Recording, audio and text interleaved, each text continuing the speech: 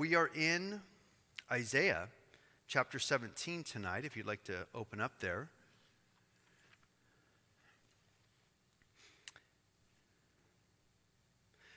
And on Sunday morning, I'm going to take a couple of verses out of Isaiah 17, and we'll look at them in a different light, verses 10 and 11. But tonight, we're just going to kind of look at the expository study, the verse-by-verse study here through Isaiah 17, look at all the verses. And then also, we are going to look at the future prophecies. Some of these prophecies have yet to be fulfilled. They haven't been fulfilled yet. Some of them have been fulfilled, as is the case often with Isaiah's prophecies, as you're aware, if you've been here with us for any length of time through this study. Couple of things to point out initially here in Isaiah 17. Isaiah 17 is not necessarily in chronological order. The Bible translators, the scribes, the copyists, and the scholars who recorded the scriptures for us, they put them together in the order that they thought was best at the time. And we know that Isaiah 17 was probably, according to historians, it was probably written around 732 BC. And some of the things that were predicted happened shortly after 732 BC. And of course, chronologically, we were in 712 BC when we were looking at the year that King Uzziah died, back in Isaiah chapter 12, I think it was verse 28. So the Bible's not necessarily chronological in order. It's more the way that they put the ideas together. So this is a series of judgments starting in chapter 12 or 13, I don't remember now, maybe 14. I forget where we're at. I think it was 12 is where all the oracles of God started. The judgments or burdens or oracle of God against all these nations. And it goes all the way through chapter 23. So it seems to me and to the Bible scholars and the commentators that I read, the theologians, that the scribes who put the scrolls together and copied the scrolls kind of found all of Isaiah's oracles or burdens that he had written over many decades against these nations at different times, and they compiled them all in one place to make it easy for us so that it's one theme, the oracles or the burdens or the judgments of God against all of these nations, Philistia, Babylon, Moab. Here we're going to be looking at Damascus, which is Aram or Syria, and on it goes. And so this is not necessarily chronological, like beginning, middle, end, as you would imagine a chronology. It's kind of skips around. So understanding that, let's pick up here in verse 1 of Isaiah 17. The burden or the oracle or the judgment of God against Damascus. And yes, it's the same Damascus that is a city in Syria, interestingly, today. Behold, Damascus will cease from being a city, and it will be a ruinous heap. The cities of Aroer are forsaken. Aroer was a suburb, ancient suburb of Damascus. They will be for flocks, which will lie down, and no one will make them afraid. In other words, there's not going to be any people left in the city there of Aroer or Damascus. Verse 3, the fortress also will cease from Ephraim. Ephraim's another name for the 10 northern tribes, or Israel. The kingdom from Damascus, and the remnant of Syria, or Aram. The ancient name of Syria, modern-day Syria, was Aram, or Aram.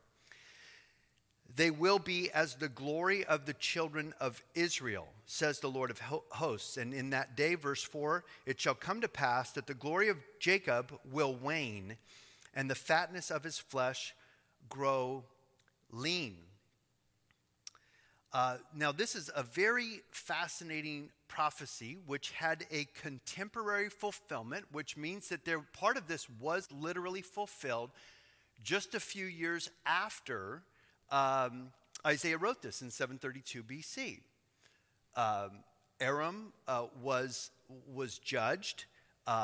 Damascus was attacked by the Assyrians, and then Israel was attacked by the Assyrians, the 10 northern tribes, and they were actually carried away captive by the Assyrians. But Damascus at that time was not totally destroyed to where it was a wasteland and there was nobody left and it was a ruinous heap and it was forsaken and it was overrun by animals because there's no people. That's never happened in history in the city of Damascus. So we know that there is still yet a future prophecy related to Damascus being destroyed. So there was a near contemporary fulfillment, partially fulfilled, and then there will be, again, a later fulfillment, end times fulfillment, still future for us, actually, hasn't happened yet. Some Bible scholars believe, J. Vernon McGee being one of them, believe that this might take place during the tribulation period. It could take place before the tribulation period, but it's certainly going to be sometime toward the end when this happens and the end times, when Damascus is going to be completely obliterated. Now, Damascus claims in Syria today to be the oldest living city in the world, which is interesting because according to the language here, it's going to stop being a city forever when this judgment happens that God is predicting. So we know that this judgment hasn't happened yet. Because it's still a city today. And not only is it a city, it's the oldest living city in the world. It's at least 3,000, it's been occupied with people there as a city for at least 3,000 years, perhaps much longer than that. Jericho, which is the west bank of Jordan, used to be part of Israel, of course, but the Palestinians claim it, or Jordanians. The Jordanians claim that Jericho is the oldest city of the world. The Thessalonica, the book of Thessalonians, Thessalonica claims that it's the oldest living city in the world. But most historians agree that Damascus probably is the oldest living city in history, where it's always been occupied, the same place. Even though different kingdoms have come and gone, Damascus has always remained up until today. And as you know, today, Syria is a fiercely Muslim country, a fierce enemy of Israel, but that wasn't always the case. Syria was actually, in Damascus, a Christian stronghold. It was one of the Middle Eastern strongholds for Christianity for the last 2,000 years, as many of you know, until ISIS came in and Bashar al-Assad, he basically started to allow ISIS to come in and Russia and Iran and Hezbollah, and there's a civil war in Syria, and then they just started killing all the Christians. You remember 5-6 years ago, they were beheading women, children, Christians, pastors. ISIS was in Syria, in Damascus specifically. And so at one point, Damascus actually had 500,000 Christians. Recently, probably 10 years ago, there were 500,000 Christians living in Syria. Many of them had been there for 2,000 years. Remember Paul, the apostle Saul, was on the road to Damascus when Jesus knocked him off his horse and called him into the ministry. And so Damascus is no longer a Christian city. There are no Christians left in Damascus. They were all killed or they were driven out, and they're refugees in other places. And now Damascus is overrun by terrorists and by thugs. ISIS thugs or Assad's thugs or Russian thugs or Hezbollah, they're all terrorists. And they've overrun the city of Damascus. But Damascus and Syria were really, they weren't enemies of Israel because of their history with Israel and their history with Christianity and so forth. But they are certainly an enemy of Israel today, although they're very, very weakened politically and militarily because of the civil war that's just ravaged the nation there for the last 10 years. But it is, Damascus has always been a major city that crossed trade routes, and that's why it has always been inhabited, and there's always been a city there, because I guess it's a major ancient trade route that people would pass through, and so they had trading partners for that reason and so forth. The Dutch 18th century theologian Vitringa said of Damascus, quote, "Damascus has been destroyed oftener than any other town. It rises again from the ashes," unquote. And this was a 17th century theologian, or 18th century, early 1700s, who studied the history of Damascus and came to this conclusion. It certainly suffered its share of wars and battles, but it's always recovered from those attacks or from being destroyed, and it's rebuilt again and again and again. But The Bible predicts at this time it's going to be a ruinous wasteland, a heap. It's going to be utterly annihilated and destroyed, and it will not be inhabited again. So we know that it is yet future. So again, the near fulfillment, so looking first at the near fulfillment, the contemporary fulfillment after Isaiah wrote it, because oftentimes, as you remember, a prophet would be tested as to whether or not the prophecy came to pass. And if it didn't come to pass and he made a prophecy, they'd take him out and they'd stone him. Imagine about all the false prophets today who make all these predictions online about what's going to happen, and they prophesy all these things. In the Old Testament, if you were wrong once as a prophet, they took you out and stoned you.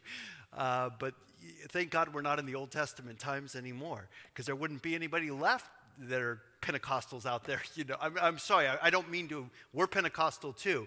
But I don't have any patience for false prophets. They give people the wrong idea of God. They speak falsely for God. And we need to be very careful about that, because people put all kinds of crazy stuff on the internet, and then they hear a prophecy or a prophet or somebody had a dream, and then they start sharing it with everybody, and it's totally unbiblical, because these people, they don't study the Bible, some of them. Some of them do, and I'm not knocking the gifts of the Holy Spirit by any stretch of the imagination. Only people who misrepresent God falsely with the gifts of the Holy Spirit, because they really do damage to the body of Christ, and they do disrepute to the word of God. And so when a prophet would prophesy in the Old Testament, it would have to come true, generally in his lifetime. Otherwise, they'd stone him. They'd say he's a false prophet. So when Isaiah gave this prophecy, there would be a modern fulfillment of the prophecy, and yet we know there's also a future fulfillment of the prophecy. So the burden against Damascus, behold, Damascus will cease from being a city. It will be a ruinous heap. The cities of Aroer are forsaken. There will be for flocks which lie down, and no one will make them afraid. The fortress also will cease from Ephraim or Israel, the kingdom from Damascus, and the remnant of Syria. They will be as the glory of the children of Israel, says the Lord of hosts. In that day it shall come to pass, the glory of Jacob will wane, and the fatness of his flesh grow lean. So this is actually a judgment not only against Aram or Damascus, ancient Aram and Damascus, the capital city, but it's also against Israel, because Israel was a wicked nation. The 10 northern tribes, full of idolatry, human sacrifice, as you know. And they oftentimes allied themselves, the Israelites allied themselves with the Arameans. And so God is saying, you're both going to get judged. You know, both Israel and Damascus are going to be judged by God. And this is exactly what happened not long after this prophecy was given, according to the historians. Assyria actually attacked Damascus and ravaged them. And then Assyria came and besieged Israel in Samaria with their king Tiglath-Pileser, who was the king of Assyria. He came and he besieged Israel. He carried many of the people of Israel away captive. And then Shalmaneser, who was the next king of Assyria that came after Tiglath-Pileser, he came and he finished the job later. And he, in 721, 722 BC, he completely carried the nation, the 10 northern tribes of Israel, into captivity, into Assyria, never to come back again. I mean, they were scattered, and they really never really recovered from the Assyrian captivity and the siege that happened. And again, that was God's judgment, because Israel had turned to go after foreign gods. Now, for the future fulfillment of this prophecy, because I don't want to spend a lot of time on the history, I think, you know, we've spent a lot of time looking at the history of these wars and so forth in this study. But what's fascinating here is the language used is undeniably speaking of a total destruction, a total annihilation, which we know has not yet happened, and it certainly didn't happen when the Assyrians attacked them after 732 BC. So when we read in verse 1, behold, Damascus will cease from being a city and will be a ruinous heap. Literally what that means, ruinous heap, is like beheaded, like the nation is going to be beheaded. The head is going to be cut off. And as you know from the Bible and from ancient Middle Eastern culture, actually not even ancient, but modern Middle Eastern culture, they cut the heads off of their enemies, specifically the kings, which is like cutting the head off of the top of the government to say, not only did we defeat you in war, we took the head of your king off. You're done. We have conquered you completely. You're not going to rise from the ashes again. And that's what it is speaking of here, that this city is going to have the head cut off. It will not recover from it, as you can't recover from being beheaded. We know that with David and Goliath, after he killed Goliath with the slingshot, what did he do? He took his sword and he cut his head off and held his head up. Why? Because that was indicating your giant is defeated. Your champion is dead. You've lost this war. We're the victors. And indeed, they were the victors. You remember then, King Saul, when he died and he was at war with the Philistines, what did the Philistines do with the body of King Saul? They cut his head off. They put his head on a post. They took it back to the Philistine cities there in the Gaza Strip. And they put it outside their gates, and they had the head of the king of Israel there. What were they trying to say? They were trying to say, Israel's not going to recover from this. We have the king's head. The head's been cut off of the nation. That's why David and his men went there and took the head of Saul off the wall and took it back to Israel and buried it, because David was saying, there's still a head in Israel. There's still a king in Israel. Israel's not beheaded. And so it's really a fascinating sort of a concept, but that's what he's talking about here. That's what the language says in the original language. Damascus is going to be beheaded. It's going to be a ruinous heap. It's going to be obliterated. Interestingly, with Saddam Hussein, when Saddam Hussein was captured, interestingly, when they hung him, what happened? The way they put the noose on his head, they put it too loose. His head came right off when they hung Saddam Hussein. He was beheaded. And so this is something that is known in the Middle Eastern culture. When you want to beat an enemy, you take the head off of the king or off of the ruler or off of the general or whatever it is, whoever it is that you're trying to obliterate and destroy. Now, one more thing about that, which is interesting, because again, it's the Middle Eastern mindset. What did the 9/11 bombers try and accomplish here in America? They went after the Twin Towers. They attacked the Pentagon.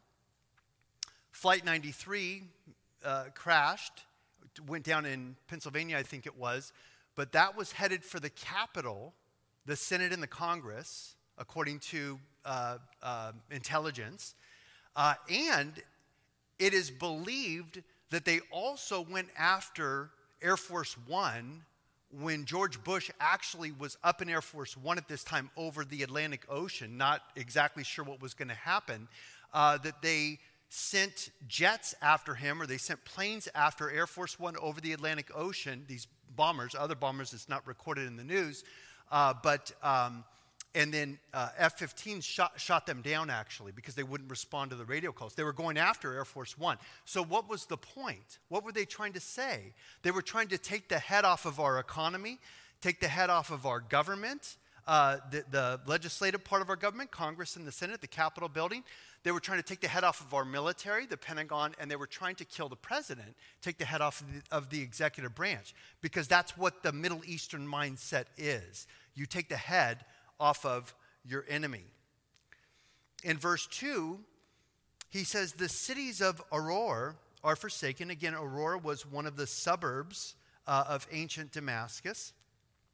And they will be for flocks which lie down, and no one will make them afraid. In other words, they're going to be uninhabited by man. That has not happened yet. It's going to be overrun by animals, wild animals, or animals that are going to be there that will not be afraid because there's no people there anymore. Again, it's future because it hasn't happened yet. Not only has the head of Damascus never been taken off and just, completely obliterated, but this has not happened before either. It's never been uninhabited in all of its history.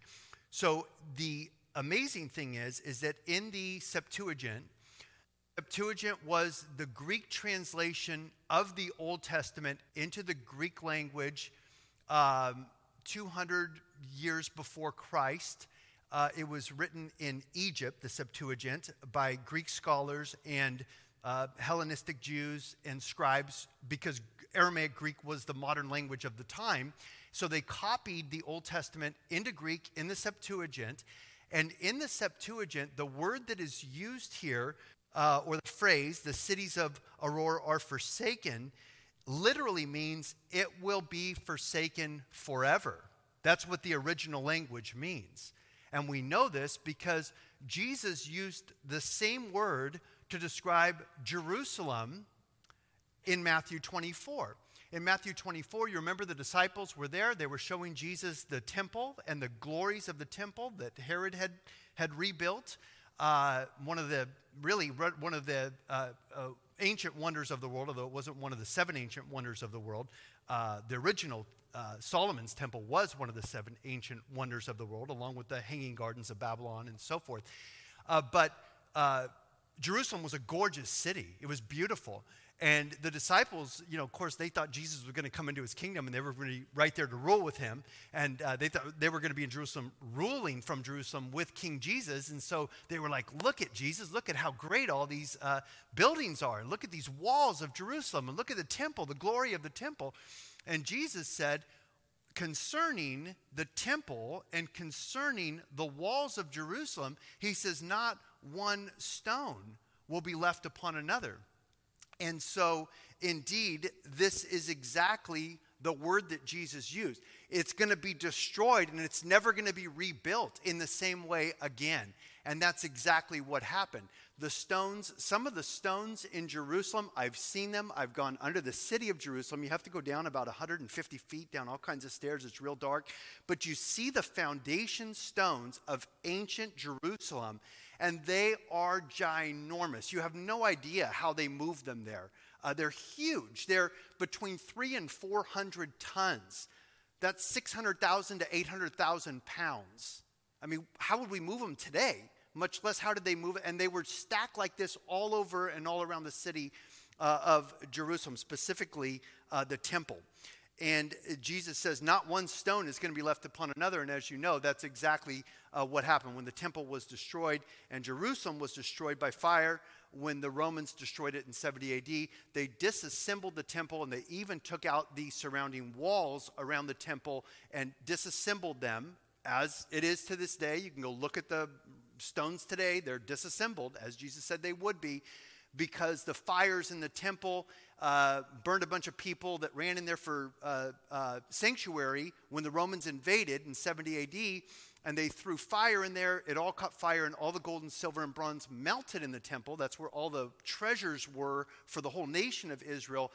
And the Romans wanted all that looty. They wanted all that, or loot, all the booty. So they actually disassembled, the engineers of the Romans disassembled the temple and all the walls surrounding it in order to get to the gold and the silver and the bronze that had melted in the fires into the cracks and the crevices of the walls. So exactly as Jesus predicted it happened, and really the Jerusalem has not been rebuilt since that time, not like it was before. So when we see here that the cities of Aroer are forsaken and Damascus is going to be forsaken, it literally means here that this is going to be forsaken forever.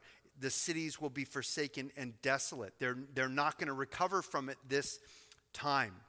It's going to be a ruinous heap, and it's going to be literally forsaken. Now, when will this happen? We don't know. We know Damascus is there today, so it hasn't happened yet. It's the capital of Syria.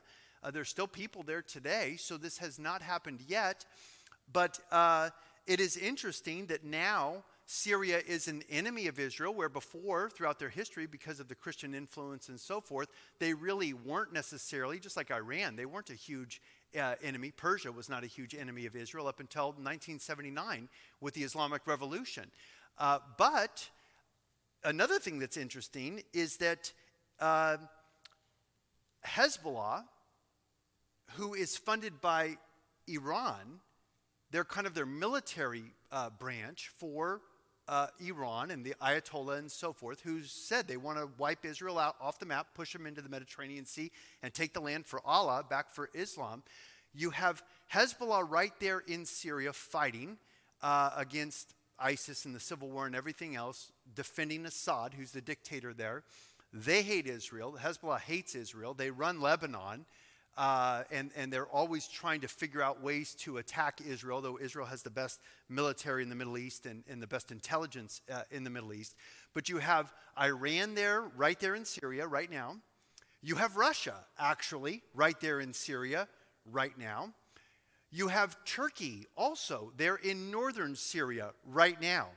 And why is that important? Well, because there is a war that is predicted in the last days in Ezekiel 38 and 39. We've looked at this here in this study, where you're going to have the nations of Russia, Iran, you're going to have Turkey, you're going to have Libya, and you're going to have Sudan or Ethiopia. These 5 nations are going to invade Israel at a time when Israel has been restored to their land, Ezekiel 37 and 38. They're going to attack them like a storm. They're going to come upon the mountains of Israel.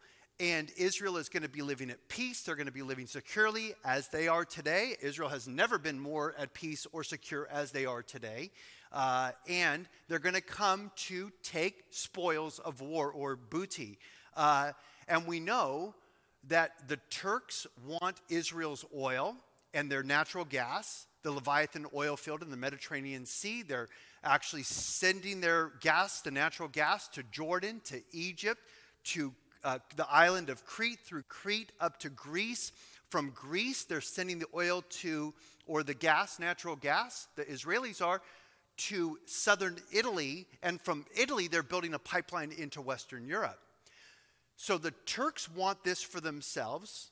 Erdogan is trying to rebuild the Ottoman Empire, as you know. We've talked about this before. Russia is threatened by Israel selling natural gas to Europe because most of Western Europe gets their natural gas from where? From Russia. So Russia is threatened by this. They would like to have access to this oil and natural gas in Israel. Libya is partnered with Turkey. And so you have all of the players right there. And then, of course, Iran. Israel just assassinated Iran's top nuclear physicist in a brilliant assassination. See, Israel looks at this and says, okay, you're enriching uranium. President Trump's going to be out of office in a couple of months, probably. Looks like the election was stolen from him, they're saying. This guy is the Oppenheimer who was the one who created the nuclear bomb for America to end World War II. This brilliant physicist, Iranian physicist, who is also a military man, and he heads up their defensive position. He's their top defensive physicist. And they have been on record as saying they want to develop a nuclear bomb or many nuclear bombs to destroy who? Israel. And so Israel has assassinated their top scientists numerous times. I think this is the 5th or 6th top nuclear scientist that the Israelis have somehow managed to assassinate in Tehran, in Iran, and get out safely where they're not caught. And there's some mix-up of what really happened. The Iranians really were caught flat-footed. They didn't defend their top scientists.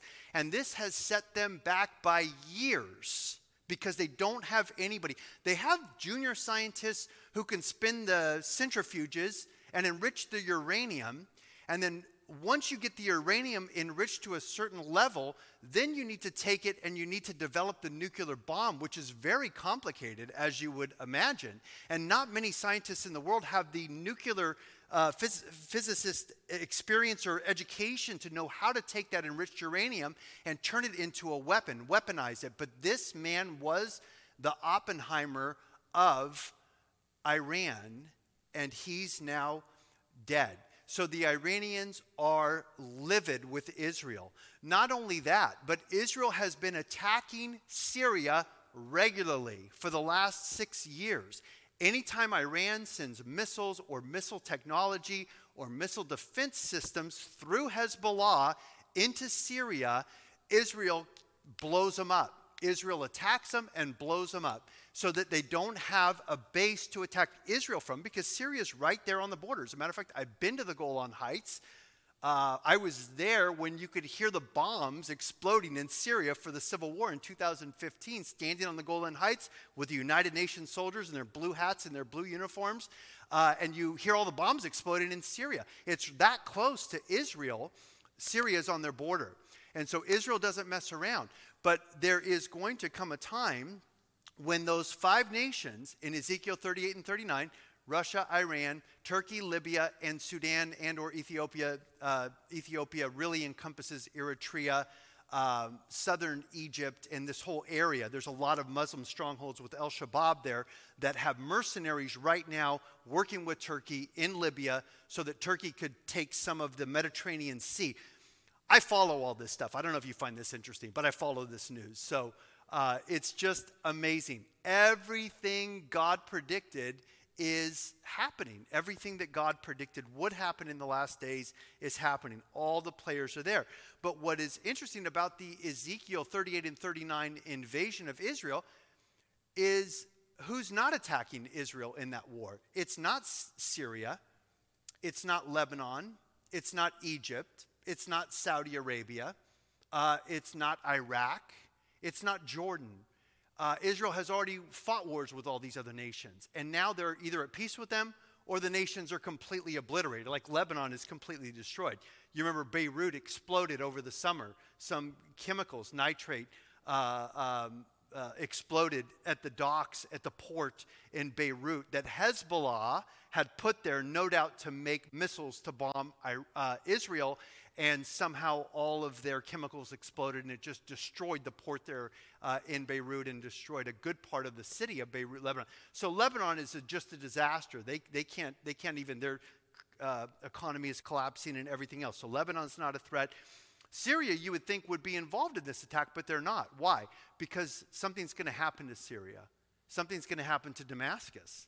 Damascus is going to be obliterated. And some Bible scholars believe that it's going to be perhaps even a nuclear attack, either a nuclear, biological, or chemical attack against Damascus is going to make it uninhabitable because of the damage that's done and everything being kind of poisoned. And so now not only is Damascus completely obliterated at this time, but Israel, future Israel, modern-day Israel, is also injured, or they suffer during this sort of attack, which is interesting. This is what he says in verse 3, after he says that Damascus is going to be beheaded and it's going to be forsaken forever and overrun by animals. In verse 3, he says, the fortress also will cease from Ephraim. And again, Ephraim is another name for Israel, the 10 northern tribes. The kingdom of Damascus and the remnant of Syria, and they will be as the glory of the children of Israel, says the Lord of hosts.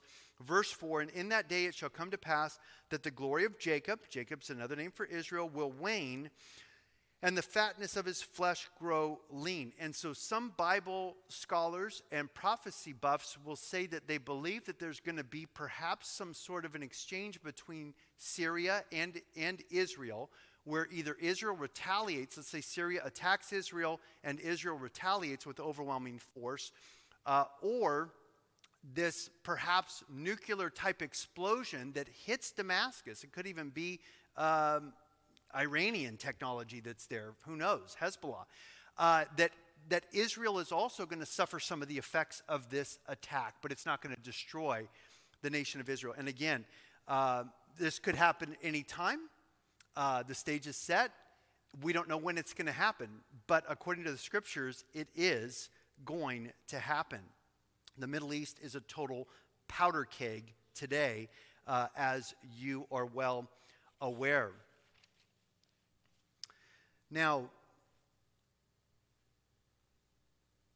some people think that this may also be part of the Great Tribulation period, because we read in verse 9, skipping ahead, in that day his strong cities will be forsaken, a forsaken bough, and an uppermost branch, which they left because of the children of Israel, and there will be desolation. And so some people see in this the desolation that is related to the abomination of desolation spoken of by Daniel the prophet, which is halfway through, 3.5 years into the tribulation period. Perhaps it is. Perhaps it is during the 7-year tribulation period. We know that during the Great Tribulation period, according to Zechariah chapter 13, 2/3 of the Jews are going to die. 2/3, and 1/3 will survive the Great Tribulation period. So perhaps this is tied in to the Antichrist and tied into the Great Tribulation period. We're not for sure. But in verse 5 he says, after he says that the glory of Jacob or Israel will wane and the fatness of his flesh grow lean, he says in verse 5, it shall be as when the harvester gathers the grain and reaps the heads with his arm. It shall be as he who gathers heads of grain in the valley of Rephaim or Rephaim. Verse 6, yet gleaning grapes will be left in it, like the shaking of an olive tree. 2 or 3 olives at the top of the uppermost bough, 4 or 5 in its most fruitful branches, says the Lord of hosts. So agriculturally, when Damascus blows up or is destroyed and Israel suffers as a result simultaneously in the last days, it's going to really damage their agriculture. And there's only going to be a little bit left to glean from their agriculture. And they have one of the most dynamic agricultural centers in all of the world, actually, there today. It's interesting that they've been shaking nut trees apparently for a long time. They shook the olive trees, just like they shake our walnut trees here every year. So he's saying it's going to be like the shaking of an olive tree to get the olives to fall down. 2 or 3 olives at the top, so there's not going to be a whole lot left. 4 or 5 olives in its most fruitful branches as a result of what's going to happen here. Great agricultural damage to Israel, but Israel will survive, not Damascus.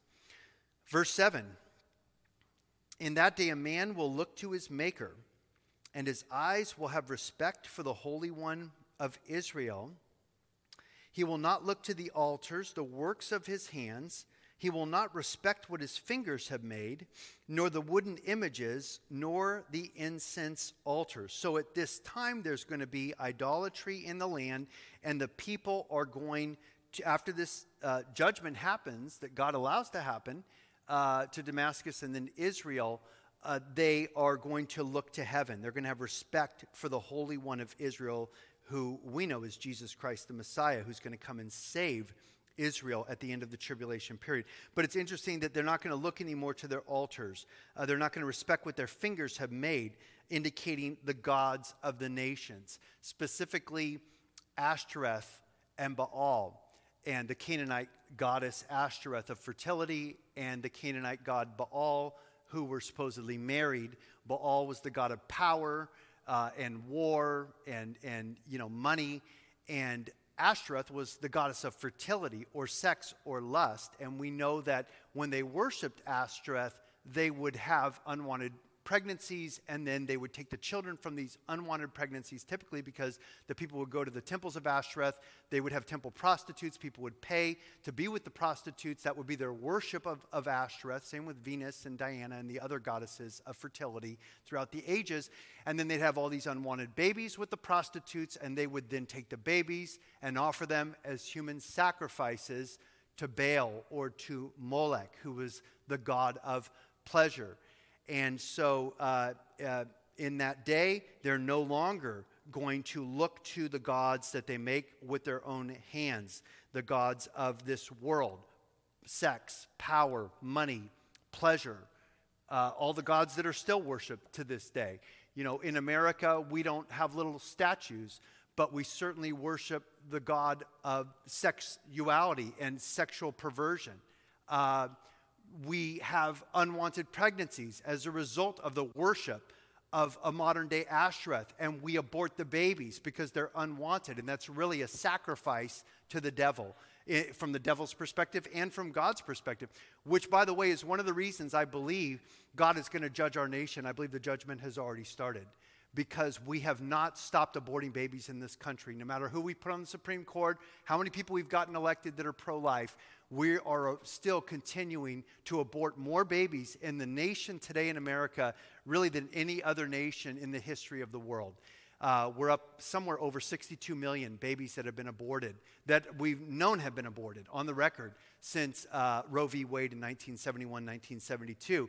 And we haven't stopped. I mean, California is still aborting babies in the middle of the pandemic. So are most of the cities around the nation. And so we have innocent blood on our hands as a nation. We're worshiping the god of sex through homosexuality, through sexual immorality, through pornography. All the filth that we are putting onto the internet is going all over the world.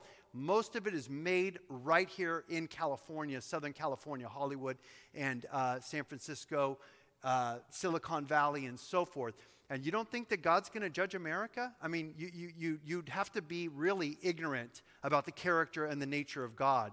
He hasn't judged us yet because he's given us patience. He's given us time to repent. But America's not turning back to God. Even in the middle of a pandemic, we're not turning back to God. We're turning to government and to man and to money to bail us out. And so I believe the judgment of God upon America has already begun, and I think things are going to continue to get worse for us unless there's a great revival and a great national repentance that would have to start in the church. But it's not happening in the church, I could tell you. I mean, you're here tonight. Bless you for being here. But most churches are shut down, and most Christians are not in a hurry to come back together. Certainly, they're not repenting of the wickedness of their own sins, much less the abhorrent, vile wickedness of the nation of America. We've become so desensitized to the filth. It's like we don't even notice it because we've been immersed in it. It's like being in a sewer. We don't even smell it anymore. But God smells it, and the judgment of God will come. Otherwise, he's not the God that judges sin. And we know he is a God that judges sin. He's just given us time to repent. So he continues in verse 9 and says, "In that day, his strong cities will be as a forsaken bough and an uppermost branch, which they left because of the children of Israel, and there will be desolation." Verse 10, here's the reason God is giving that this judgment will come. He says, "Because you have forgotten the God of your salvation and have not been mindful of the rock of your stronghold. Therefore, you will plant pleasant plants and set out foreign seedlings. In that day, you will make your plant to grow, and in the morning, you will make your seed to flourish. But the harvest will be a heap of ruins in that day of grief and desperate sorrow." So God is telling both Damascus and Israel that the judgment is coming because you've turned away from me. And remember, up until 10 years ago, Damascus was a Christian city. Assad and all of his father and grandfather and the dictators before him didn't really do anything to the church. They allowed the church to flourish in Syria. It was like an ancient, national treasure for them that they had so much history there in Damascus, Christian history, all the way back to Saul of Tarsus. But not anymore. They're a Muslim nation now. And if you're a Christian, they'll kill you there. And if ISIS is around, they'll take your head off. And so they have forgotten the God of their salvation in Damascus. There's not going to be any going back or saving Damascus, apparently. They're just going to be judged. But for Israel, Israel also had forgotten the God of their salvation. So many times, Israel, just like America, has forgotten the God of our salvation. I mean, our nation is only great because we were a Christian nation at one time, and we had Christian founders. And they wrote a Christian constitution. They gave us all of our rights in our government and so forth. But as we get further and further away from our history, we rewrite history, tear down all of the statues. Antifa and Black Lives Matter tear down all the statues of all of our great presidents and all of our great patriarchs who founded this nation, our founding fathers. They're trying to reinvent our history and remove Christianity from the foundation. And they want to actually destroy the Constitution. Why? Because it ties into our Christian faith, that our rights come from God, not from government. We have certain inalienable rights that were granted to us by our Creator, not by any man or any man-made government. They can't have that. Socialism, communism, Marxism, any totalitarian oligarch sort of a country, they can't have anybody that is over them. They have to be on top. The government has to be the head. The government has to be the one that gives you your rights, not God. And so they are actively working to destroy our Constitution and to destroy our nation by destroying the history of our nation. And so Israel was those who had forgotten the God of their salvation. Remember, during the Great Tribulation period and the tribulation period prior to the Great Tribulation period, so the tribulation period, 7 years. It starts in Daniel chapter 9, verse 27, when the prince who is to come, the Antichrist, creates a covenant with Israel and the nations, a peace treaty of sorts, or a covenant, or an agreement, so that Israel is able to rebuild their temple, which they want to rebuild their temple so they can start offering animal sacrifices again. They're ready to do it. They just have to have the political environment which allows them to do it. So we know that's when the Antichrist will be revealed, when he signs a peace deal with Israel and Israel rebuilds their temple. That's how you know it's the Antichrist. I don't plan to be here. I plan to be at the rapture, which is going to happen before this happens. But there will be many people who will be here for this. And then the Antichrist is basically, the Jews are going to see the Antichrist as their Messiah. They're going to say, hey, this political leader is giving us the right to rebuild our ancient temple so that we could offer animal sacrifices and go back to following the ancient 3,500-year-old Mosaic law as Moses described in the law, the Pentateuch, about how they're supposed to worship God with lambs and goats and bulls and sacrifices and all the rest. And so they're going to see the devil as Jesus Christ. They're going to see the devil, the Antichrist, as their Messiah. And so as a result of them being blinded by who this really is, remember Jesus says, I come to you in my Father's name, and you do not receive me. But one who will come in his own name, speaking of the Antichrist, him you will listen to, Jesus told the Jews. Because they rejected him as their Messiah. When he came, they rejected him as their Messiah, which is opening them up to the deception of believing that the Antichrist is actually their Messiah, until the Antichrist, 3.5 years into the tribulation period, which kicks off with the signing of the covenant in Daniel chapter 9 for a 7-year period of time with Israel. Halfway through that, he's going to be killed, or apparently killed, according to Revelation chapter 13, assassinated or killed in some way, or it's believed that he's dead. He's going to be resurrected. Remember, he's a counterfeit Christ. He wants to do everything like Jesus does because he's a false Christ. He's a counterfeit Trinity, the dragon, the false prophet, and the beast, or the Antichrist, the false trinity. He's a false Messiah. He's going to die, and then he's going to be raised again, or at least that's what people are going to think. And it's at that point when he's killed or appears to be dead, and he comes back to life, appears to have been dead, then he's going to say, I am God, bow down and worship me. And that's when the Jews are going to know they made a mistake. But they are going to suffer terribly as a result of that mistake. As I mentioned earlier, 2/3 of Israel will be killed during the Great Tribulation period. And those who are not killed must flee Jerusalem into the place that God has prepared for them. Revelation 12 talks about the place in the wilderness where God is going to protect them, likely the area of Petra in modern-day Jordan, the rock city of Petra. We've looked at all of this. So they are going to pick the wrong guy as their Messiah. He's going to betray them. He's going to turn on them to kill them. And then Jesus, the real Messiah, is going to return and save the day. He's going to come back on his white horse, and he is going to destroy the Antichrist.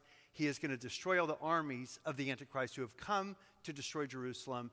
And that's when they are going to look upon him whom they pierced, and they're going to mourn for him as though they're mourning for an only son. Zechariah chapter 12 tells us. And then all of Israel will be saved. Romans chapter 11, Paul the Apostle speaks about national salvation for the whole nation of Israel at that time. But it's going to be very, very difficult for the Jews during that time who see the Antichrist as their Messiah. He continues in verse 12. Now he's actually pivoting and talking to, so initially he was talking to Damascus. He was talking to Israel. Now he's going to talk to the nation that came and attacked Damascus and destroyed Israel, carried Israel away captive, which is Assyria. And so we read this in verse 12. Woe to the multitude of many people who make a noise like the roar of the seas, and to the rushing of the nations that make a rushing like the rushing of mighty waters. The nations will rush like the rushing of many waters, but God will rebuke them, and they will flee far away, and be chased like the chaff of the mountains before the wind, like a rolling thing before the whirlwind. Verse 14, then behold, at eventide trouble, and before morning he is no more, or they are no more. This is the portion of those who plunder us, and the lot of those who rob us. Now, what is fascinating about this prophecy is that this prophecy was actually fulfilled. The judgment against Assyria came later in Judah's history. Isaiah was a prophet of Judah, the two southern tribes, Judah and Benjamin, made up the nation of Judah. The 10 northern tribes made up the nation of Israel. 721 BC, Israel taken away captive by the Assyrians. But then the Assyrians come back and they try and capture Judah and Jerusalem. And this is what God is telling them. You're going to come to my nation.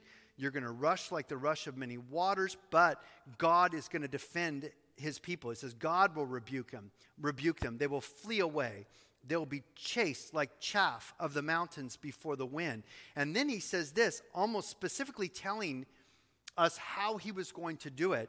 He says, then behold, at eventide and before the morning, they are no more. The nation that comes against them are no more. It's like the whole army is destroyed in one night, is what God is saying is going to happen. Remember, this was written in 732 BC, decades before the Assyrians would actually come and attack King Hezekiah when Isaiah was a much older man. Isaiah was still the prophet to King Hezekiah, but it was much later in their history that this actually happened. If you turn with me to Isaiah chapter 37, you don't have to hold your place there in Isaiah 17, but if you turn to Isaiah 37, we will read here the accounting of what actually happened to fulfill this prophecy. In Isaiah 37 and verse 8, we read this. Then the Rabaksha, this was the spokesperson, the translator who was speaking on behalf of the king of Assyria, there besieging Jerusalem and Judah. The Rabaksha returned and found the king of Assyria warring against Libnah, for he had heard that he had departed from Lachish. And the king heard concerning Tirhakah, king of Ethiopia, he has come out to make war with you. So when he heard it, he sent messengers to Hezekiah, saying, now Hezekiah was a righteous, godly king in Judah. He says in verse 10, thus you shall speak to Hezekiah, king of Judah, saying, do not let your God, in whom you trust, deceive you, saying, Jerusalem shall not be given into the hand of the king of Assyria. Look, you have heard what the kings of Assyria have done to all the lands by utterly destroying them. And shall you be delivered? Have the gods of the nations delivered those whom my fathers have destroyed? Goes on, and Haran and Rezeb and the people of Eden who were in Telassar. He says, where's the king of Hamath, the king of Arpad, the king of the city of the Sepharvaim, Hena and Eva? Oh, these were all nations and kings that Assyria had wiped out. I mean, they were like unstoppable at this time. They'd already taken captive and destroyed the 10 northern tribes of Israel and just cleaned house with a bunch of other nations around there. They were the regional power at the time. Verse 14, and Hezekiah received the letter from the hand of the messengers and read it.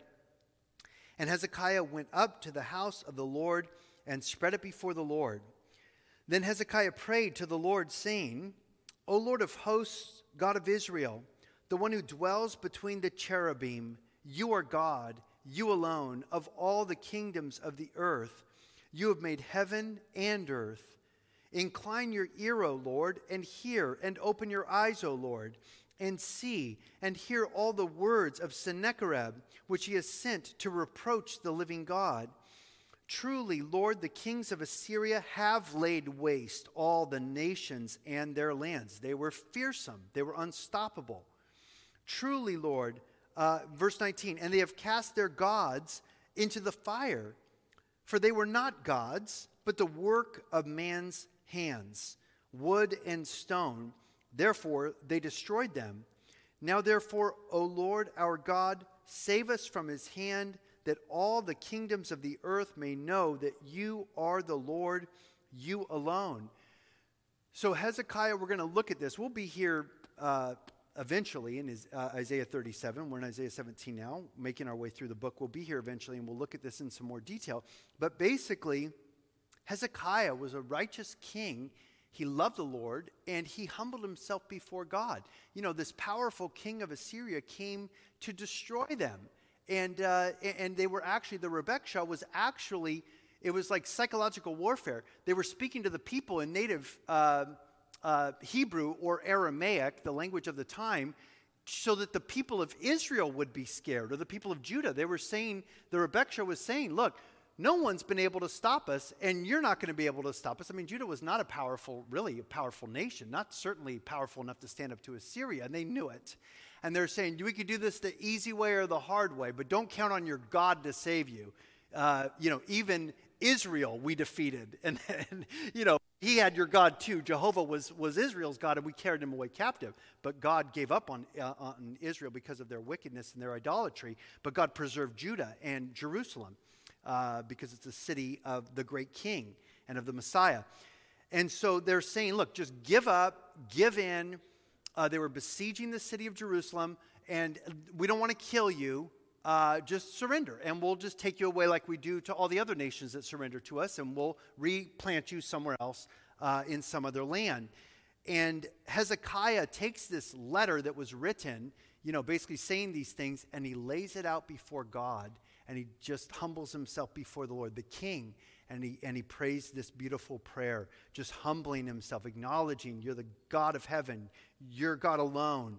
You made all the kingdoms of the earth. You made heaven and earth. You're the King of kings, he's saying. And he says, do you hear the words of the Rebekah? Do you hear the words of the wicked king of Assyria, Sennacherib? And they're treating us like we're one of these nations that worship other gods. And because Hezekiah knew that if God did not save them, there's no way that they would have been able to defeat this enemy. It was impossible. They were facing impossible odds. And once you're besieged, eventually you run out of food and so forth. And so you can't exist forever when an army is besieging you and cut you off.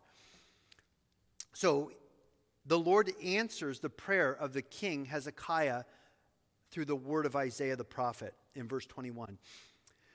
Then Isaiah the son of Amos sent to Hezekiah saying, thus says the Lord God of Israel, because you have prayed to me against Sennacherib, king of Assyria, this is the word which the Lord has spoken concerning him. The virgin, the daughter of Zion, how despised you, laughed you to scorn, has despised you and laughed you to scorn. The daughter of Jerusalem has shaken her head behind your back. Whom have you reproached and blasphemed? So this is God speaking to the king of Assyria. Whom have you reproached and blasphemed? Against whom have you raised your voice and lifted up your eyes on high? Against the Holy One of Israel. By your servants you have reproached the Lord and said, by the multitude of my chariots I have come up to the height of the mountains, to the limits of Lebanon, right there on the border of Judah. I will cut down all its tall cedars and its choice cypress trees. I will enter its farthest height to the fruitful forest. I have dug and drunk water. I've dug wells, in other words, and provided water for my troops. And with the soles of my feet I have dried up all the brooks of defense. And they had an army of 185,000 encamped there on the border of Judah. Did you not hear it long ago, how I made it from ancient times, that I formed it? Now I have brought it to pass that you should be for crushing fortified cities into heaps of ruins. Therefore their inhabitants had little power. They were dismayed and confounded. They were as the grass of the field and the green herb, as the grass on the housetops and grain blighted before it is grown. But I know your dwelling. You're going out and you're coming in and you're raging against me. So God is saying, I know you. I know what you're doing. I know who you are. The other inhabitants had little power against you. They were confounded because God had allowed Assyria to be his instrument of judgment against all these other nations. But then Assyria went too far. They tried to go after Jerusalem, and that's where God prevented it from happening, because Jerusalem is the city of the great king, of the Messiah. So he says, but I know your dwelling place. You're coming in and your rage against me, because your rage against me and your tumult have come up to my ears. Therefore I will put my hook in your nose and my bridle in your lips, and I will turn you back by the way which you came. What they would do when they would conquer a city who would fight them is, if they didn't kill you and you tried to fight them and you didn't surrender willingly, they would take you away in this way, with hooks in your nose and bridles in your lips, to where they would literally pull their slaves of the conquered nations with hooks in their noses, like an animal, like an oxen or something, or with a bridle in their mouth like a donkey or a horse, just to totally insult the people and to torture the people. So God's saying, I'm going to put my hook in your nose. You think you're going to put your hook in my people's nose and drag them away to Assyria? He says, no, I'm going to put my hook in your nose. I'm going to pull you away. I'm going to bridle you and drag you away from my Jerusalem. And I'm going to turn you back the way you came. I'm going to send you back to Nineveh, to Assyria. Nineveh was the capital of Assyria. Verse 30, he says, this shall be a sign to you. Well, let's skip that. That's the promise to Judah. Skip to verse 33. So thus says the Lord concerning the king of Assyria, he shall not come into this city, nor shoot an arrow there, nor come before it with a shield, nor build a siege mound against it. These are all the ways that they would besiege a city and conquer it in the ancient world. By the way that he came, by the same way he shall return, and he shall not come into this city, says the Lord. For I will defend this city to save it, for my own sake and for my servant David's sake, for the Messiah's sake, his son, the Messiah. And so we read how God did it in fulfillment of this prophecy, verse 36. Then the angel of the Lord went out and killed in the camp of the Assyrians 185,000. And when people arose early in the morning, there were the corpses. They were all dead. So Sennacherib, king of Assyria, departed, and he went away, and he returned home and remained at Nineveh. Now it came to pass, as he was worshiping in the house of Nisroch, his god, that his sons, Adramelech and Sharezer, struck him down with the sword, and they escaped into the hand of Ararat. Then Esarhaddon, his son, reigned in his place. So exactly as God said was going to happen to them happened. The army was destroyed. And again, if you look back in Isaiah 17 and you look at verse 14 and 13, when it says the nations will rush, but God will rebuke them. They will flee far away. They will be chased like the chaff of the mountains. Verse 14, then behold, at eventide trouble, and before morning he is no more. Speaking of the army that was there at Jerusalem, besieging them, trying to conquer Judah. God defended his people. They didn't have to shoot an arrow. They didn't have to go to war and use their swords or use their spears or their cavalry or their chariots or anything, because they wouldn't have won. If they fought Assyria, they would have lost. God fought for his people. And there's a principle there that as God's people, we always have the promises of God that he will never leave us nor forsake us. Oftentimes we can't defend ourselves. Oftentimes God must defend us because the enemy is too great, or the challenge that we're facing is too big for us, and we just can't handle it. And that's when we ought to, as Hezekiah did, humble ourselves before God and say, Lord, we need you. I can't fix this. I can't save myself. And God is so faithful that if you truly surrender yourself to Jesus Christ, he will meet you right where you're at, and he will save you from all your sins, and he will help you to put the pieces of your life, the broken pieces of your life, we're all broken people before we come to Christ, back together again. And that's what he does. He saves us, he restores us, he rebuilds us, and then he fashions us into an image like unto his son, so that we could become like Christ. And it's a miracle. I've seen it so many times. I saw it in my own life.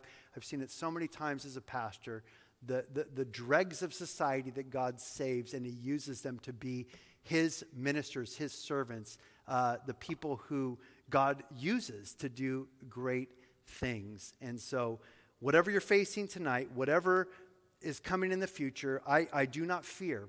I truly do not fear what's coming, although I think it's going to be bad, and I think things are going to get worse. I trust in my Lord. I know he's on the throne, and I know he predicted all that's happening. He foretold us so we would not be surprised. And I believe that God is going to do a great work through the Christians who continue to stand strong in these last days. Shall we pray?